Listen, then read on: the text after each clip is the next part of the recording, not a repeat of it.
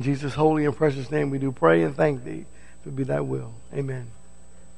Proverbs 14 is going to be our first scripture tonight as we're looking again at types of language. And so we're going to emphasize 4 types of language that makes great use of the figurative. So we left off with figurative language, and so let's look at quickly Proverbs 14.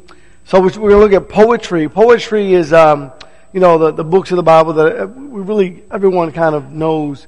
Job and Psalms and Proverbs, Ecclesiastes, Lamentations, and Song of Solomon. Great books of poetry, and I think we all glean a lot from those books. Proverbs it's a book that makes these profound statements. They're short, but they're statements of truth. And when the first 9 chapters of Proverbs kind of has a flow to it, but then when you get into chapter 10 and following, it's a book that carries at that point statements of comparative statements, right? This or that. And so Proverbs 14 and verse 12, we'll start there. There's a way which seems right to a man, but the end thereof the ways of death. So truth about life is that we always make plans and we have ideas, and it may seem right, but it doesn't mean it's always going to be right. And sometimes when we make those plans, they certainly do end up in a very bad light without Jesus, right? And so very, very important. Have you ever heard anyone say, "I'm just trusting in my heart"? Right? Look at Proverbs 28 and verse 26. So here's another profound, short statement that challenges maybe some of these thoughts. 26 says, "He who trusts in his own heart is a fool, but he who walks wisely will be delivered." Our hearts can be misleading because of emotion, right? Sometimes I become so emotional and I make a decision based on my emotion instead of my intellect, or my emotion instead of the logical. So as you think about a lot of violence that happens, it's the emotion, right? And that emotion gets us into a lot of trouble. So listening or trusting in our own heart maybe isn't the greatest idea based on the Bible, but rather thinking about intellect and what does God say. That's always the right way to approach life. The last proverb I want to look at is Proverbs 31 and verse 10. My wife made me put this one. No, just kidding. Proverbs 21 and verse 10. 31:10 says, "An excellent wife who can find? For her worth is far above jewels." And so how true that is. So the truth that the book of Proverbs gives us is valuable, and if we'll listen to it, we'll heed it, we receive tremendous blessings from the wisdom that God gives to us through poetry. Now let's go back to Deuteronomy chapter 18. I want to leave poetry and I want to jump down to prophecy. Prophecy is, I don't know if I can stress how important prophecy really is. Especially in today's world, when you're talking to people and they say things, and I hear this as a minister, I hear this so often. Well, so we're studying the Bible and they read something they don't like. And they say, well, I don't know if the Bible is really from God anyway, and it has so many errors in it, and then when you ask them, I mentioned this to you before, when you ask them to just, maybe give you a verse that is in error, I like to study it with you. I like to study it for myself, just so that I can grow and make sure I'm not misleading you in any way, or even have been misled. They never have a verse, they never have a clue, they never have an understanding, they never have an idea. They just heard somewhere that the Bible has mistakes in it, and yet no one can ever show you. Which is interesting. So one of the greatest thoughts, if you will, or types of language that you can use that are in the Bible, prophecy is great because prophecy stretches. It deals with the past, the present. It deals with the future, and I want to spend just a little bit of time on prophecy so you can see how valuable it really is in Bible studies with people that may say or have doubt in the Word of God, or may say that the Bible does have some sort of error within it. So I want to look at Deuteronomy chapter 18, because the question that has to come up is, what about today? Do we have prophets today who are prophesying of the future? Remember years ago when Nostradamus, I think it was, the Twin Towers and Nostradamus, right? And they made this huge thing about it. And it was so well believed that Nostradamus prophesied the Twin Towers, the planes that crashed through the Twin Towers and blah, blah, blah, and all these things. It was nowhere, it was, it wasn't true. It wasn't even near the truth. But the world went crazy over it. I mean, it was so well spoken of and passed on to this person and that person. And so if you think about it then, we say, well, wait a minute. Well, maybe in our Bible studies, we could show people the prophecy and the fulfillment of the prophecies in the scriptures and in secularism. We can show them through secular literature that these prophecies that were mentioned 500 to 1,000 plus years earlier than they're supposed to have, as far as the actual occurrence of that particular prophetic message, maybe the world will go crazy over the Bible again. Right? But we have to know one thing for sure. In Deuteronomy 18, verse 20, the prophet who speaks a word presumptuously, falsely, in my name, which I have not commanded him to speak, or which he shall speak in the name of other gods, the prophet shall die. And you may say in your heart, how shall we know the word which the Lord has not spoken?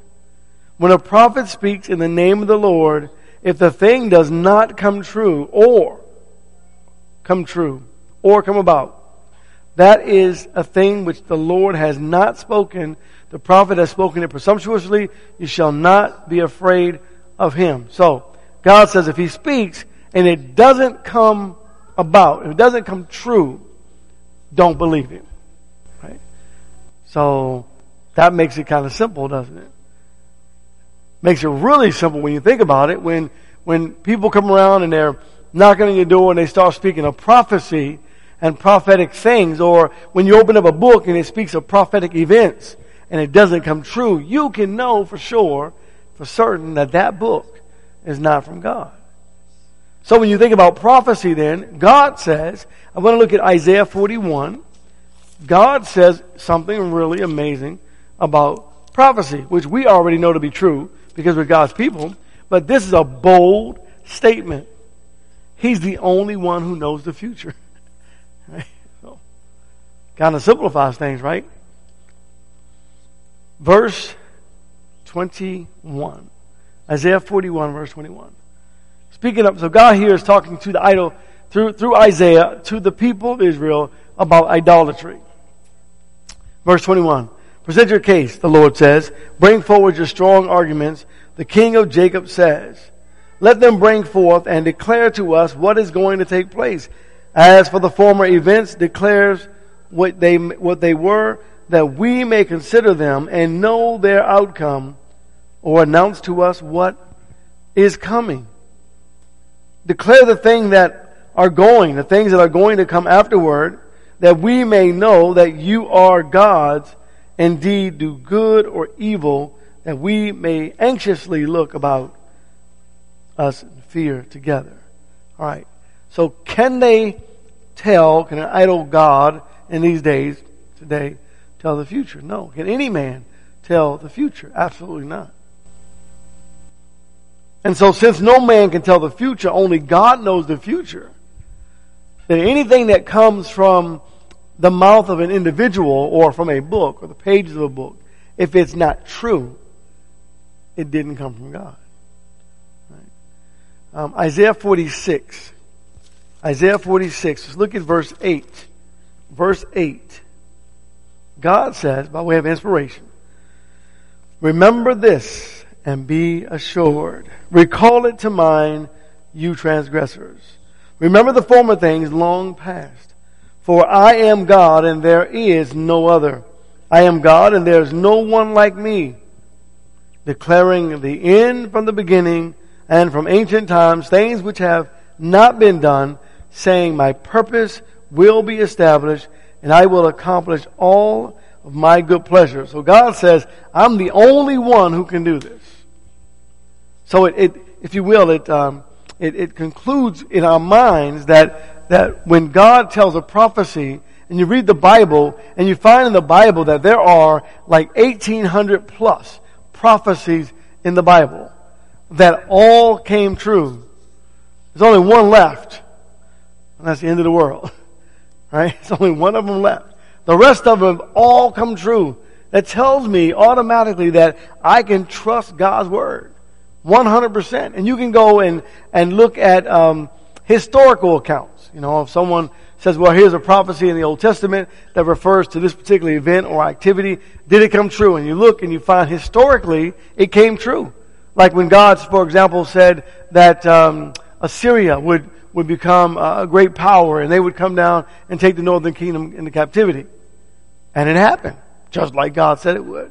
And then God said, through the book of Daniel, He says, oh, and by the way, Babylon the Great is a great king, no doubt, a great kingdom, given the power by God, but Babylon will fall. And then the next kingdom, and He tells you, the next kingdom will be the Medes and the Persians, right? Babylon to the Medes, to the Persians, to the Greeks. You know, God pronounced that over, and He pronounced it accurately all the way through. He even told how many years Judah would be in captivity for 75 years. He told it all to a T. He mentioned names of people. Cyrus.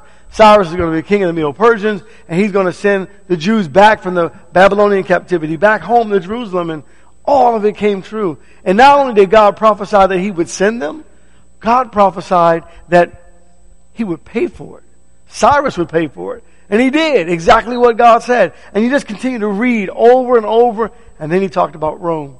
And He said, oh, by the way, after the Greeks, they're going to break up into 4 kingdoms, right? And then 2 are going to be really powerful, the Ptolemies and the Seleucids. And you go back and you read history and you go, wow, there were the Ptolemies and the Seleucids, and they would wage war against each other, and Antiochus Epiphanes, and he gives all these events and these activities that are going to happen, and it all comes true. And then he says the Romans are going to come, and the Romans are going to be powerful, and he speaks of the Romans in such a way that they are very wicked, though. Very wicked. Astonishingly wicked. And guess what? They were. They were just some pretty interesting people. And they would reign, they would rule. But out of all these kingdoms, is going to come a kingdom that would destroy all of them. Right? And that would be the church. And here it is, right? That would rule and that would reign. And it's still here today. And He said in Daniel 2:44 and in Micah 4 and in Matthew 16 that the gates of Hades should not prevail against it. Nothing can destroy it. And guess what? 2,000 years later almost, guess what's still here? The church. So, God has done this and shown us this over and over and over again. And the Messianic prophecies are just incredible, right? I want to talk about those for just a moment. But there are 1,239 Old Testament prophecies, generic prophecies referring to different things. And then there are about 570 plus, 578 or so prophecies in the New Testament that refer to things, events that have occurred. So, when we think about prophecy and we consider all the scriptures that God gave, when we think about everything that the law and God said, everything that would happen, that it came true, it gives us encouragement in our faith. Right? It gives us faith to know that God said things like, I'll take care of you. Right? I love you. I'm going to strengthen you. It's all the blessings that we've received from the Lord. I want to go back to Deuteronomy. I want to visit that one more time. Chapter 18. Deuteronomy chapter 18. And I don't know about you, but it really encourages me when I think about the prophecy of the Scripture. And I want to show you just, I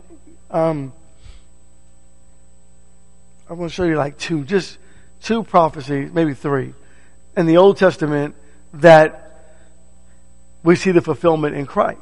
And then I want to talk about what that really means, okay?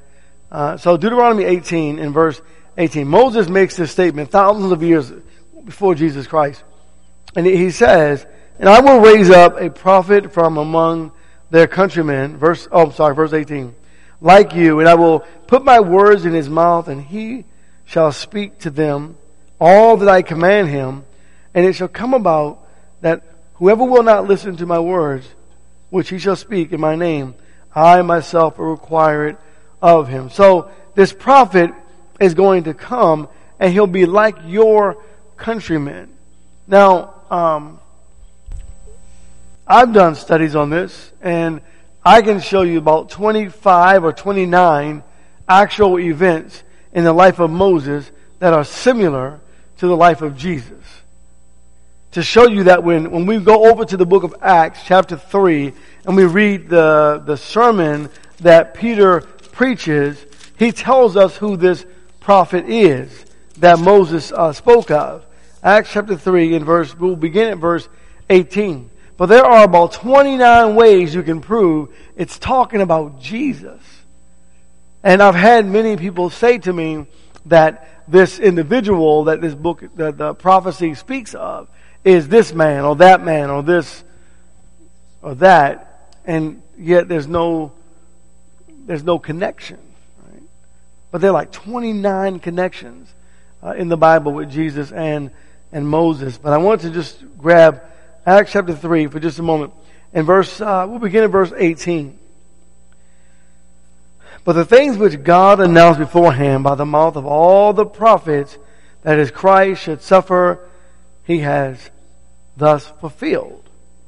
So the first thing we want to realize is, all the prophets that spoke of Jesus who would come, all of those prophecies came true, right? In Jesus Christ. All the things that God said and God promised. Verse 19 says, repent therefore and return, that your sins may be wiped away, in order that times of refreshing may come from the presence of the Lord, and that he may send Jesus the Christ, appointed for you, whom heaven must receive until the period of restoration of all things, about which God spoke by the mouth of his holy prophets from ancient time. Moses said, the Lord God shall raise up for you a prophet like me from your brethren. To him you shall give heed in everything he says to you. And so it's speaking of Jesus, right? Jesus Christ. Verse 23, and it shall be that every soul that does not heed that prophet shall be utterly destroyed from among the people. And so if you read all of Peter's second sermon, which begins about verse 11, all the way through the end of the chapter, you'll see that the context speaks only of Jesus Christ and no one else. Okay? But then when Peter continues in this sermon, he transfers from, just to give you that real assurance that it's Jesus. Not only does he tell you it's Jesus, but then he gives you that real assurance by going the next step down in verse 23 and following. And I want to come right back to that. But what I'm going to grab, let me just say what I'm going to grab out of this. I'm going to grab the seed promise. Okay? That's really important. Remember in the beginning, so we're going to go back to Genesis 22 in our reading tonight.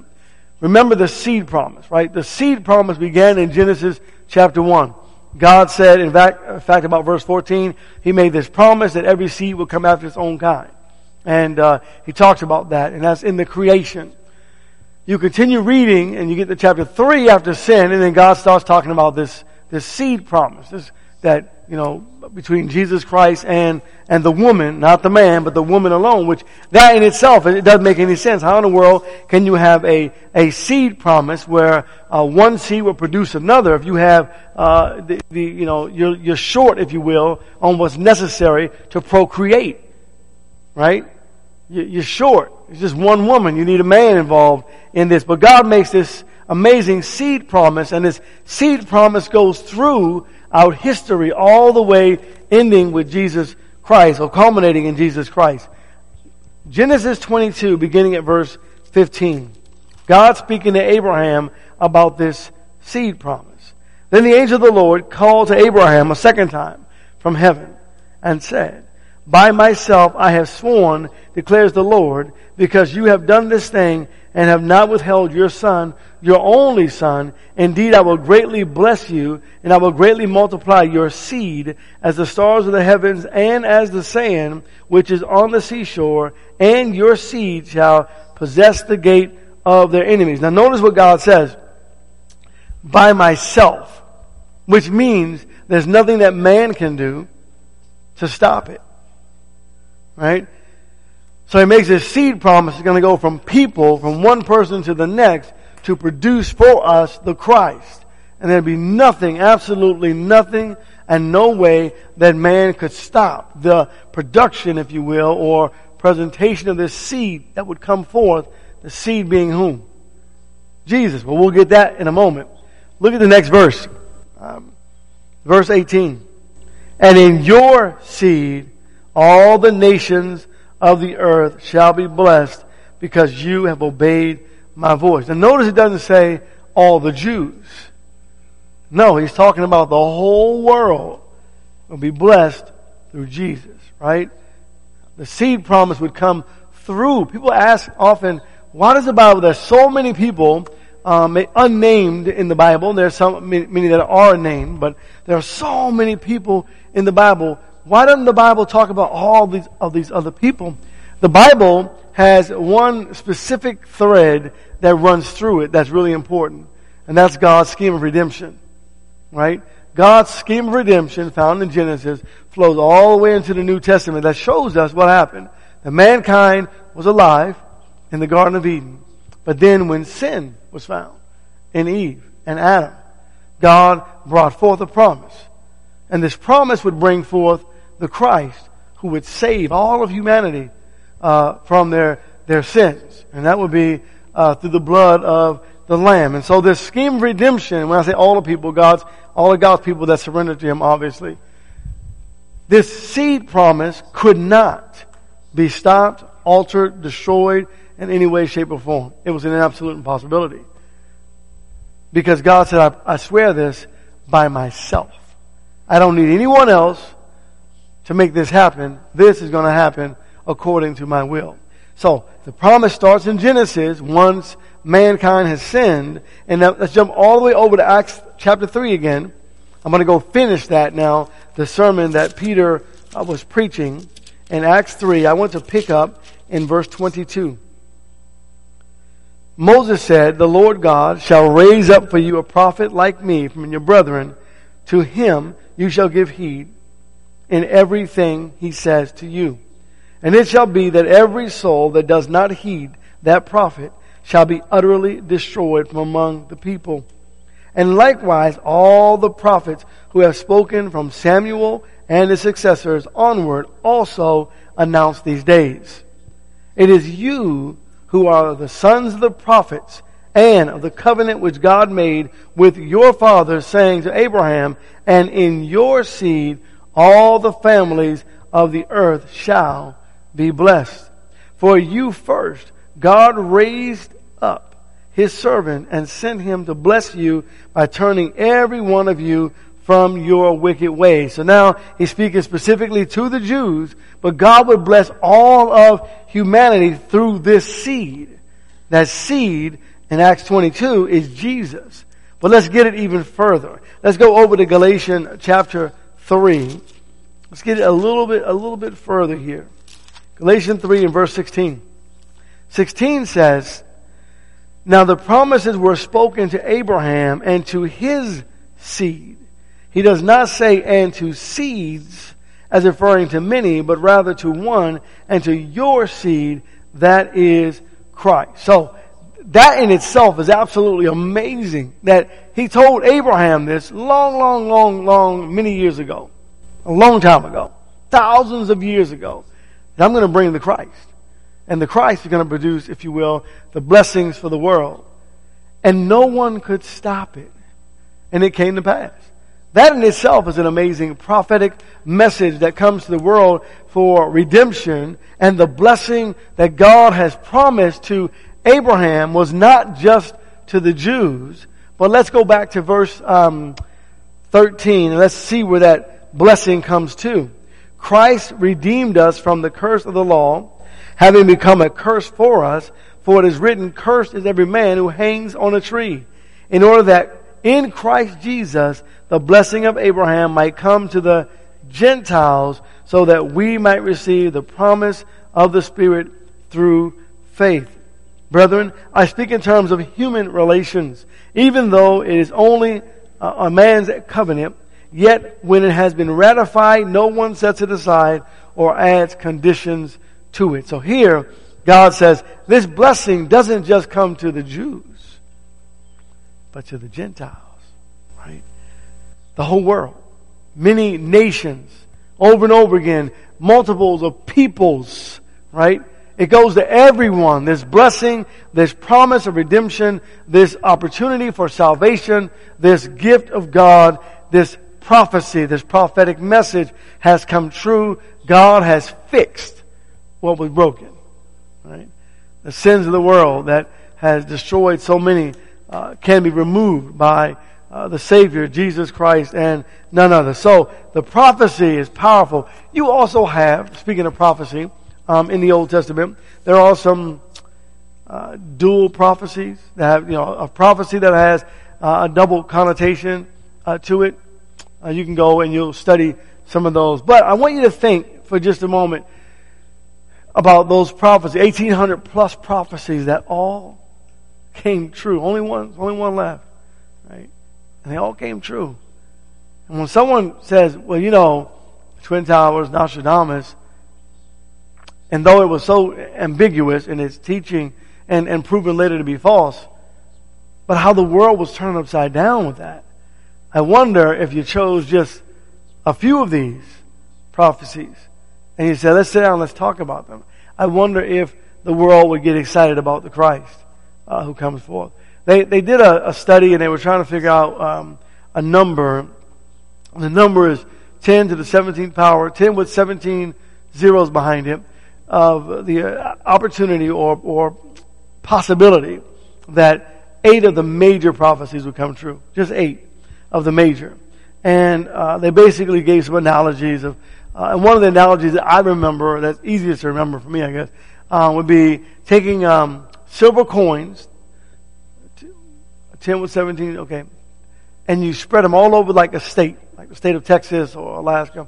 Spread them out and mark one, right? Make it very obvious, mark that one, and then blindfold an individual and have them, fly in a helicopter or some kind of way, travel to a specific location of their choice, drop them off right there, have them at that point reach down and grab a coin. Them grabbing that one coin, the probability of them getting that one coin is the same of what we're speaking of with Jesus Christ, of 8 of these major prophecies coming true. So how is it possible for 8 or even one of these messianic prophecies to come true? God is the only explanation, right? Is the only answer. So it's kind of interesting how they did a mathematical equation to discover that thought. Okay, so prophecy. Let's think about this now. Let's think about the accuracy of the predictions. And that's also just amazing. The accuracy of the predictions about other people, not just the Jews, but just other people in general, and what actually happened and how God moved all the pieces to the puzzle to bring us to the moment of Christ. So, number one, he was born to a specific family, and then he was to be born in a specific city, of which his parents they didn't even live in that city. They lived 70 miles or so, even a little bit more, north in Nazareth.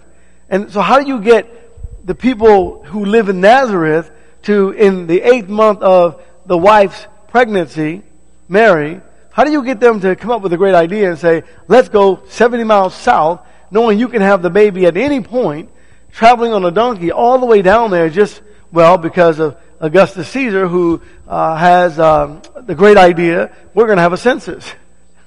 So he has this census, and everyone has to go back and register in their original city for which they were born, or if you will, their family.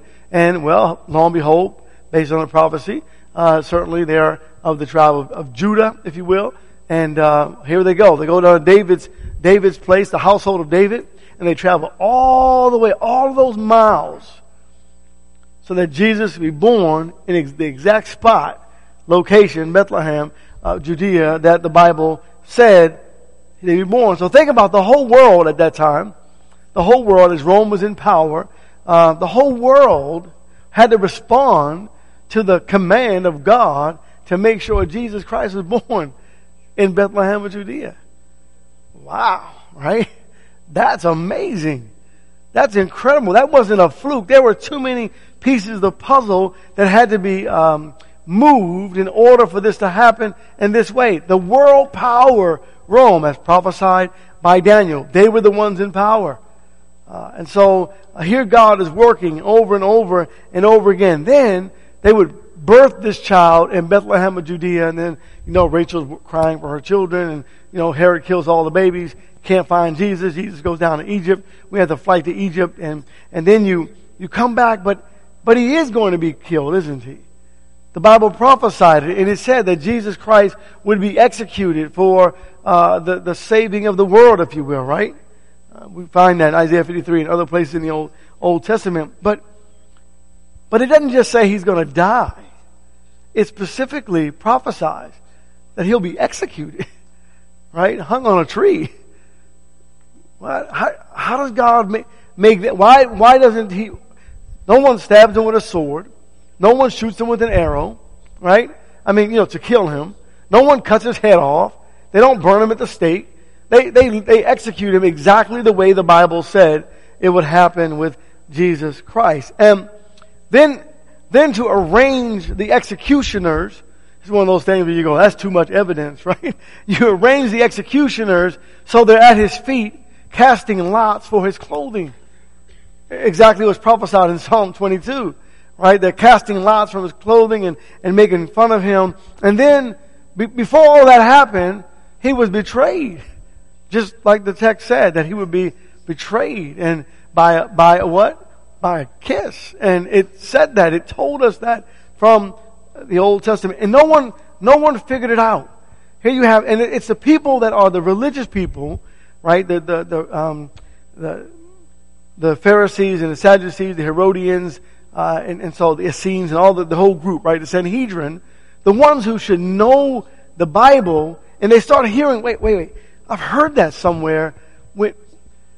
We need to think about what we're doing here. Because I've heard that haven't you heard? Because they knew Isaiah 53. Right? In fact, Jesus is born at the time, so 250 BC. The Greek Empire is in power, and the great library is established. And the Bible is translated from Hebrew into Greek, the common language of the time. And now, 4 BC, everyone's expecting the Messiah, right? And the religious leaders of the day didn't even figure it out. They didn't, I've heard, we read Isaiah 53 time and time again, but we've read the Psalms, we've heard the prophets, we've heard the prophecy, we've told the stories over and over again, but they never figured it out.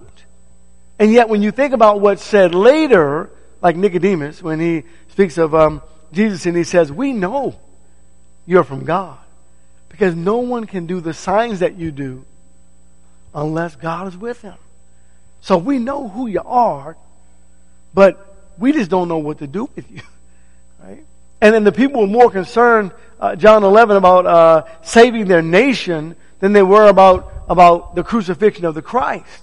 And so their hunger and their greed got into the way, and that's what blinds us, right?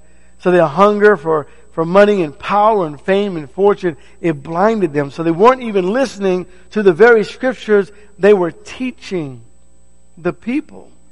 And we know they were teaching truths, and not all truth, but they were teaching truth because Jesus said, do what they tell you, but don't do what they do.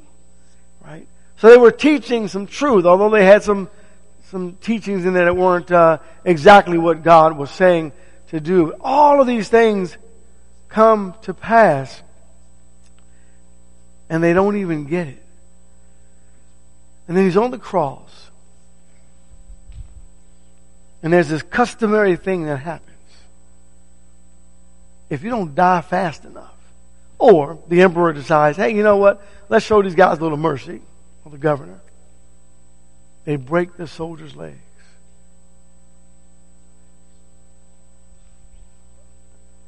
And they customarily go up. And they break the legs of the one. And they break the legs of the other. But they don't break the legs of Jesus. because he's already dead. And remember, not a bone should be broken. Right? All these prophetic messages that are, and the spear pierced his side, now comes blood and water, and there's just so much to this, and they still don't figure it out. And then there's one more thing. Maybe there's two. One is, I'm going to get up. Right? Oh, you're going to kill me. See, my father, this is all planned. But in 3 days, remember Jonah? I know you remember Jonah. You told the story about Jonah. I'm going to get up. You're going to come to the grave, to the tomb. It's going to be empty. And you would have thought the soldiers, the Pharisees and the Sadducees, when the soldiers came to them and said, we were guarding this. We know life for life. We were guarding with all, but we saw some stuff happen that will blow your mind. There was this angel that came, and then they start describing the story, and instead of describing the Pharisees saying, we really blew it, what'd they do? They paid the soldiers some money and said, go tell a lie. Go tell them that the soldiers' people came and stole away the body. Still never surrendered to God. My point is, for these prophecies to come true, as desperately as the Pharisees, the Sanhedrin, as desperately as the Sanhedrin wanted this Christ to not exist, had God not sworn by himself, it probably wouldn't have happened. They would have tried to stop the action of God, but it was absolutely impossible. And then the very last thing before the end of the world is he said, I'm going to come back. And he came back. And he presented himself alive. And everyone started, and it wasn't just Jesus that came back. Remember this. Right? Remember when the veil of the temple tore and the earthquake, and then the Bible says, and many who died got up. They came out of their tombs and went back into the city. Now you're in a city, and you know your relative is dead. You buried them some days ago, and they're in the ground, and the earthquake occurs, and they come knocking on your door. If you don't suspect something is strange going on, see, the whole world was shaken up by the Christ. It's undeniable. It's not just that the Jews wrote about it, but the world spoke about it. The known world that time. And that's why the gospel was just set on fire. Right? Colossians tells us that the message of truth was passed on. The gospel was spread to the whole world at that time. Everyone had a chance to hear. And we even find to this day remnants of people, and I hate to use the word remnant, but I don't know another word right now.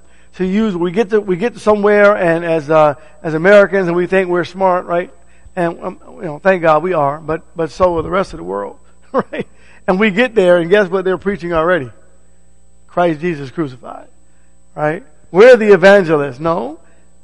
Christ has been spoken throughout the whole world. And thank God for that. And it would not have happened had not this or these prophecies not come to pass, just as God promised they would. So, just an amazing account. You want to set the world on fire? Maybe this account will set the world on fire again, because God, as I like what Brother Lawrence likes to say a lot, God made the world right again, right? Through Jesus Christ. And so, as we're thinking about prophecy, we have amazing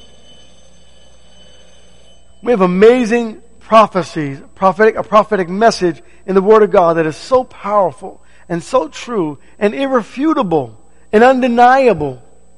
And everyone you talk to, they've all heard about Jesus. They may not believe, but they heard about Him, right? When we go out and we talk to people in our communities and in our neighborhood, they've heard about Jesus. What are we going to do with Jesus? Right? What a great question. What are we going to do about Jesus? Another great question. And how does the message of Jesus get to the whole world? Right? If it weren't for God, right? And so salvation has been brought down, and God's heavenly gift is before us, and the opportunity for salvation is before us And you know, when God, John chapter 1, verse I think 12 it is, God says anyone that wants to surrender to Him, He gives the power to surrender. So that whole, the stories you hear about, well, what if you were in a helicopter and, and then the helicopter crashes, and people love to bring up things, scenarios that aren't even true. It's just a scenario. Has it ever happened? We don't know. It's just an idea. God gave people who have the desire to be saved the right or the power to be saved, because He didn't do all this for nothing. He did all of this for us. And so, if there are any tonight that want to surrender to Christ in the waters of baptism, that opportunity is afforded to you this evening, as we have an opportunity for those that are struggling in your faith, and we can help you and pray with you or pray for you. There'll be a devotional soon, and during that devotional, that opportunity or that blessed gift will come to you. And to those who are online, please contact us. Our information will be on the screen. Of course, most of you know what our information is. So, thank you tonight. We're going to end right there. We'll come back and we'll start looking at, as we begin to kind of close this series out, we'll come back and we'll start looking at types and antitypes, right? Types and antitypes about Jesus. And so I think that'll be another fun portion of our study. So thank you for your time this evening. God bless each and every one of you. We are dismissed for just a moment until the kids come through and we begin our devotional. Thank you.